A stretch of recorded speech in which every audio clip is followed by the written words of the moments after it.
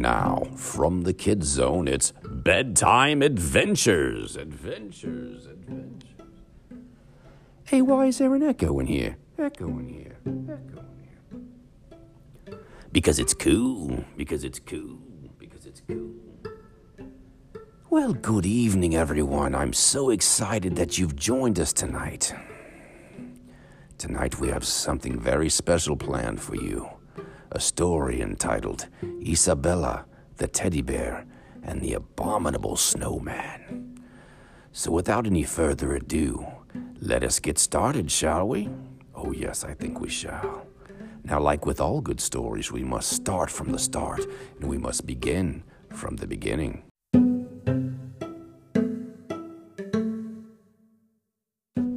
Now, the tallest mountain in the world, Mount Everest, is located in the Himalayas.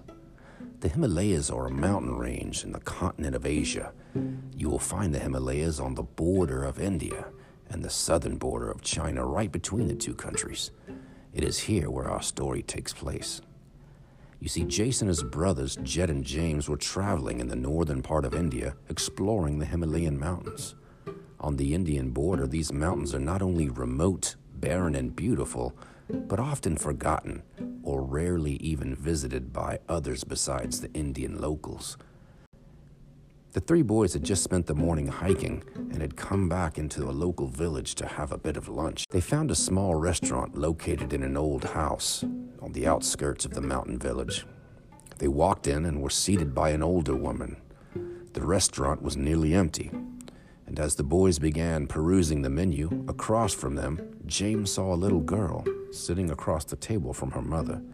The little girl was visibly upset, tears running down her cheeks as she was talking to her mom.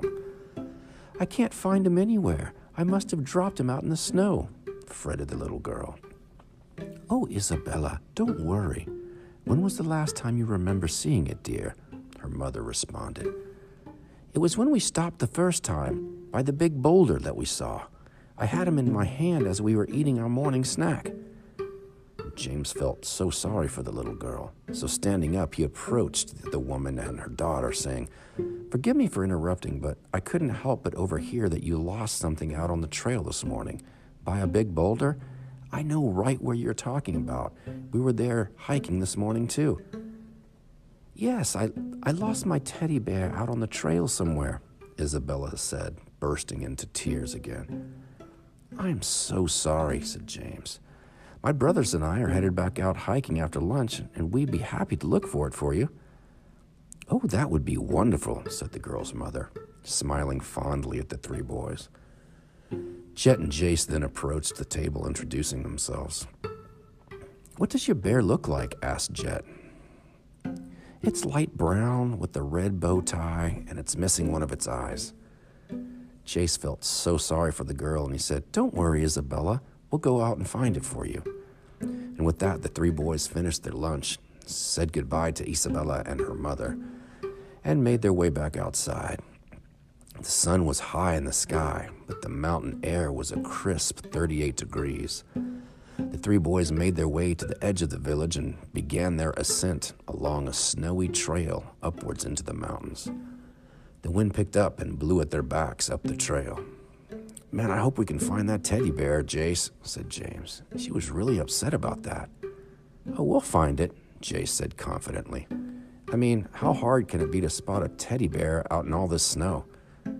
"Well, I guess we'll find out, won't we?" added Jet. So the boys continued walking upward until the trail veered off to the right, traversing horizontally across the side of the mountain.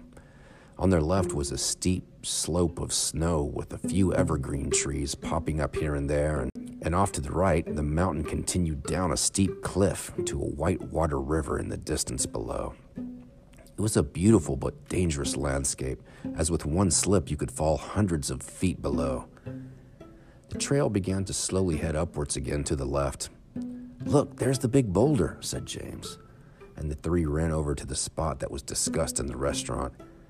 There they could see a giant boulder covered in a white blanket of snow, and there were a bunch of footprints in the snow next to the huge rock. "Look," said Jet, pointing to the left. And there they could see something red on top of a snowdrift about 20 yards away. As they got closer, Jace said, "Yep, just what I thought," and he picked up a tiny red bow tie. This must have come off her teddy bear.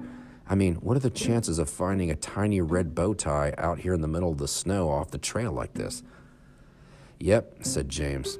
"And look, footprints." And the three looked down and saw tracks in the snow heading upwards off the trail between the trees.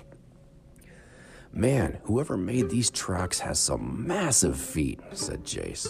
The footprints were indeed huge, way bigger than any human foot could make. "Must be the abominable snowman," James joked nervously. "You mean a Yeti?" asked Jet. "What are y'all talking about?" asked Jace. "The wild man of the snows, Metokangmi, or Meto, which translates as man bear, and Kangmi, which translates as snowman. It's a glacier being, a god of the hunt. The Yeti is a character in ancient legends and folklore of the Himalaya people. In most tales, the Yeti is a figure of danger. Of course, that's all just legend. It's just myth. The Yeti is just a made-up story. It doesn't actually exist," James explained. "Well, how do you explain those massive footprints in the snow?" asked Jace. "I don't know, maybe someone has some really big boots or something?" "Those aren't boot tracks. Look, you can see the toe prints," Jet explained. And they looked down, and indeed they saw huge footprints which looked like a massive man or some type of creature, but you could see the toes. So there's no way that it could have been a boot. "Well, I think we should follow the trail," said James. "Are you sure about that?" said Jet. "Yeah, let's go. Come on," said Jace. So the three followed the tracks up the hill and between the trees. And the tracks wound around the trees and up around the mountain until it came to a giant cave. "Are we going to go in that cave?"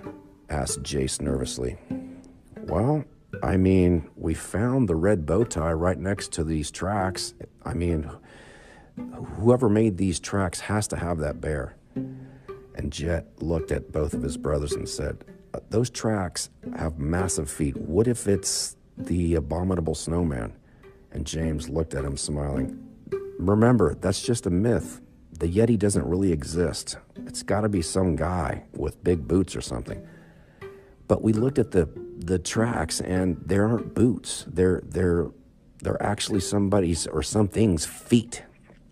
James just rolled his eyes and, "Come on," he said, and he walked into the cave. Jace and Jet looked at each other nervously and decided to follow. So inside the cave, they looked around, and there were giant icicles on the ceiling and big drifts of snow on the ground. The cave's walls were made of stone, the mountain stone, and they walked deeper and deeper, and all of a sudden they heard this loud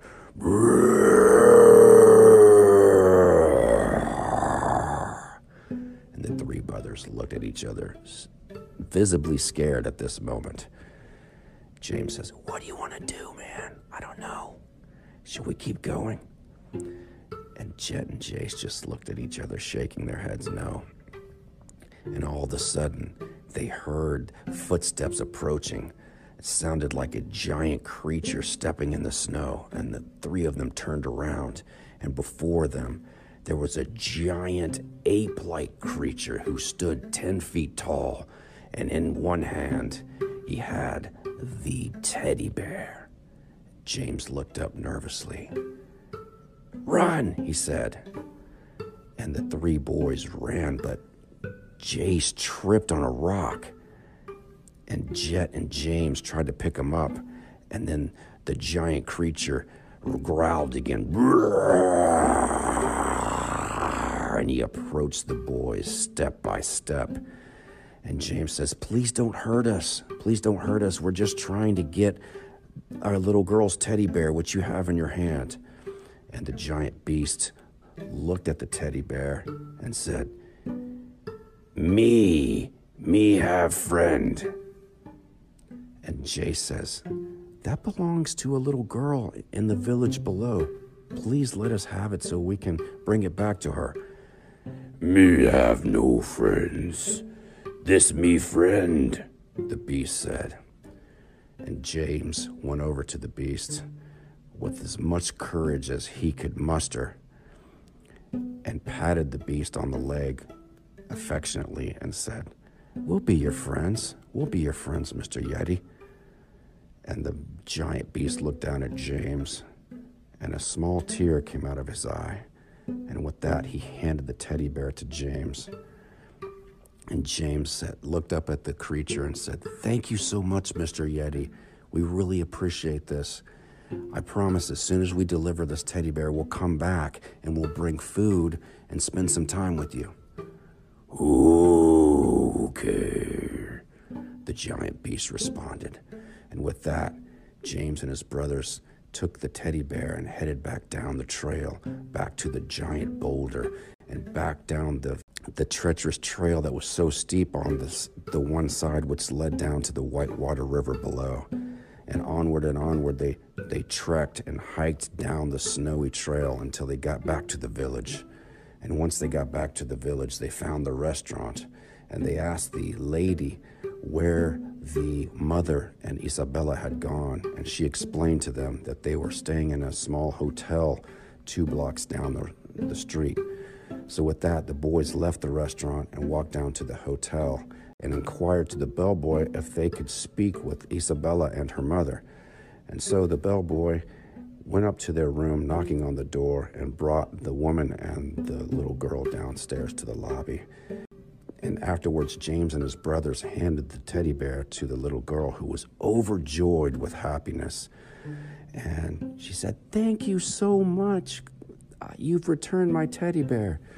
And then Jace, out of his pocket, pulled the red bow tie and tied it around the teddy bear's neck. And the little girl gave all 3 boys a hug. And the mother was so grateful to the 3 boys who had returned the teddy bear to her distressed daughter. "Thank you so much, boys. We are so lucky. I don't know how to thank you for taking care of this situation for us. Is there anything I can do for you?" And James and Jet just shook their head and said, "No, it was our pleasure to help you." And with that, they said goodbye to the woman and Isabella. And they walked back to the restaurant, and they had some hot cider. And afterwards, they walked back up the trail to hang out with the Yeti. And it took them a little while, but they got back up to the cave, and they spent some time with the Yeti, and they made friends with him. And the Yeti was very, very grateful to have new friends.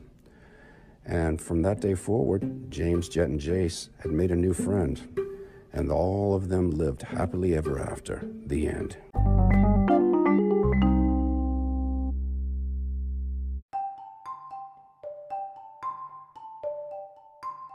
My goodness, that was a fun story. I hope that you enjoyed it as much as I did.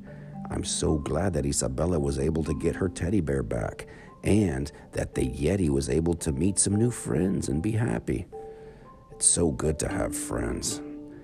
Parents, if you could do me a favor and hit the plus sign on the Apple Podcast so you don't miss any cool episodes coming out. And children, if you have any ideas that you want to include in an upcoming episode, get your parents to help you leave those ideas in the review section of the podcast along with your name, and we'll be sure to include it in our next episode of Bedtime Adventures. Adventures.